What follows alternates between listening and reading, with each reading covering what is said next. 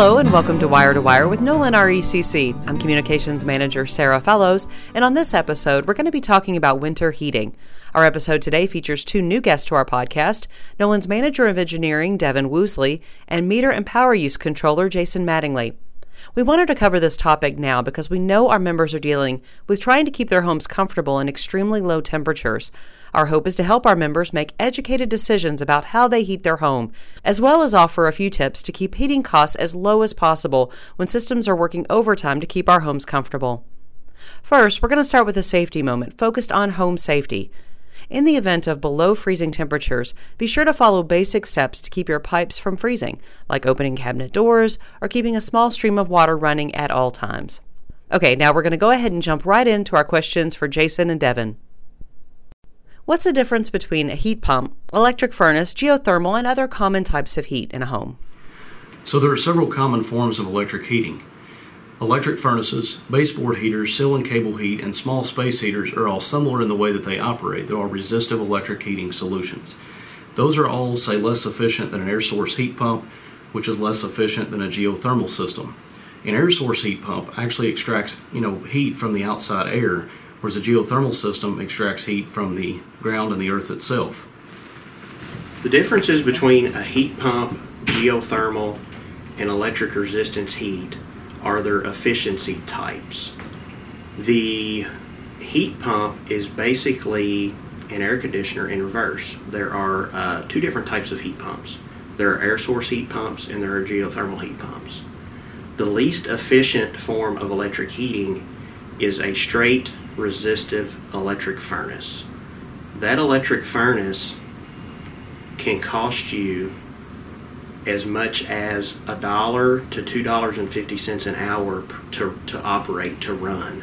If you have a 10 kW electric furnace, that electric furnace is going to cost you $1 an hour to operate, and there's 720 hours in a month. With a air source heat pump, you're going to have an efficiency rating of 2 to 2.5, maybe even 3 times as efficient as what that electric furnace is going to be. That air source heat pump is using the outside ambient air as its heat source to capture heat and bring it into your home. The advantage of geothermal heating and cooling is it is a ground source heat pump instead of an air source heat pump. And it is going to use the 55-degree ground temperature to heat your home instead of the cold outdoor air that we're having right now.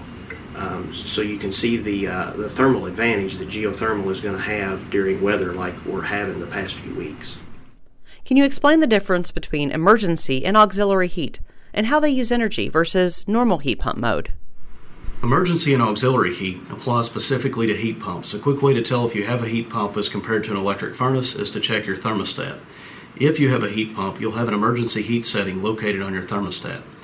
So specifically, the difference in emergency and auxiliary heat, both utilize the same resistive heat strips. The difference is, in regular heat mode, your heat pump will determine when it needs to engage the supplemental heat strips to heat your home. So this could occur, say, if you raise the thermostat by more than a couple of degrees at a time, or in cases where the outside, air temperature is extremely low. In emergency heat mode, your heat pump will function like an electric furnace in the sense that the outdoor unit will not run and the heat strips will run exclusively to heat your home. So in terms of energy efficiency, your heat pump is more efficient in regular heating mode, less efficient when you engage the emergency heat. So we suggest using emergency heat, say in cases where the outdoor unit is iced over, in cases where there's an issue with the outdoor unit where it's not running at all. That's when you should engage the emergency heat setting. How do different sources of heat impact home energy usage and therefore cost to our members? The different sources of heat that you have in your home are going to impact your utility bill, whether it's electric space heaters that you use, whether it's an air source heat pump, or it's geothermal. The electric space heater, if it's a 1500 watt electric space heater, if you were to run that space heater continuously for 30 days and never shut it off, that on average, that space heater is going to cost or consume around $100 a month worth of energy on your utility bill. The electric furnace can also be quite expensive. If you have a 25 kW electric furnace or a 10 kW electric furnace, if you do the math and divide that out, With a 10 kW electric furnace, you're looking at $1 an hour to operate. With a 25 kW electric furnace, you're looking at $2.50 an hour to operate. So with an electric furnace, you can see how expensive they can be to operate, and an air source heat pump or a geothermal heat pump is a much better option for trying to heat your home, especially in the extreme cold weather that we've had in the past few weeks. How can someone troubleshoot their heating unit for issues that should be addressed by an HVAC professional? So in terms of troubleshooting, there are some things that we recommend that members check. One is, your ductwork. If you walk throughout your home and you notice that, some areas are much cooler than others, if you notice that, some vents have much cooler air, say, than other vents in other rooms, that can be an indication of, say, duct leakage. Another thing that's quite common with heat pumps, when your heat pump is in regular heat mode and the heat is on, you should notice that outdoor unit is running. If it's not, that's an indication of a significant HVAC concern. May need to contact an HVAC contractor. What that will cause is your unit will run almost exclusively in auxiliary heat mode, which will cause higher than normal electric usage and higher than normal electric bills. Beyond that, we of course recommend having your unit serviced annually by an HVAC contractor and changing your filter on a regular basis. What are some basic things that someone can do to reduce the amount of energy they use in heating their home? So in terms of reduction in energy, the two largest users of energy in a residential application, if you have electric heating, that's going to be the number one user of electricity. Number two would be your water heater. We do recommend that members check out our Smart Hub app that's available on our website or in the App Store for your smartphone.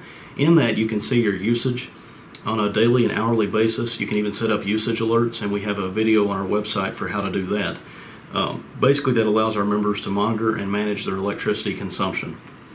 Beyond that, we recommend, throughout the home, just weather stripping, air sealing, typically attic insulation, especially in older homes that may need to be revisited. Insulation may need to be added. We recommend in some cases, if you have an electric furnace, it may be a good idea in terms of energy efficiency to think about upgrading to, say, a heat pump or a geothermal system that will further reduce your heating cost. Another basic thing that someone can do to reduce their energy cost of their home is monitor their thermostat settings in the home.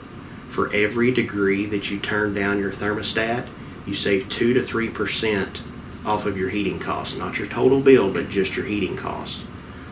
If you're keeping your home at 68 to 70 degrees and it's 0 outside like we've had tonight, you're looking at a 60 to 70 degree temperature differential that you're trying to overcome. So every degree that you can turn your thermostat down will help you save 2 to 3% off of your heating costs. For tips and more information, go to our website at nolanrecc.com, and you can also check out our social media pages. Thanks to Devin and Jason for their time today, and thank you for joining us for Wire to Wire with Nolan RECC.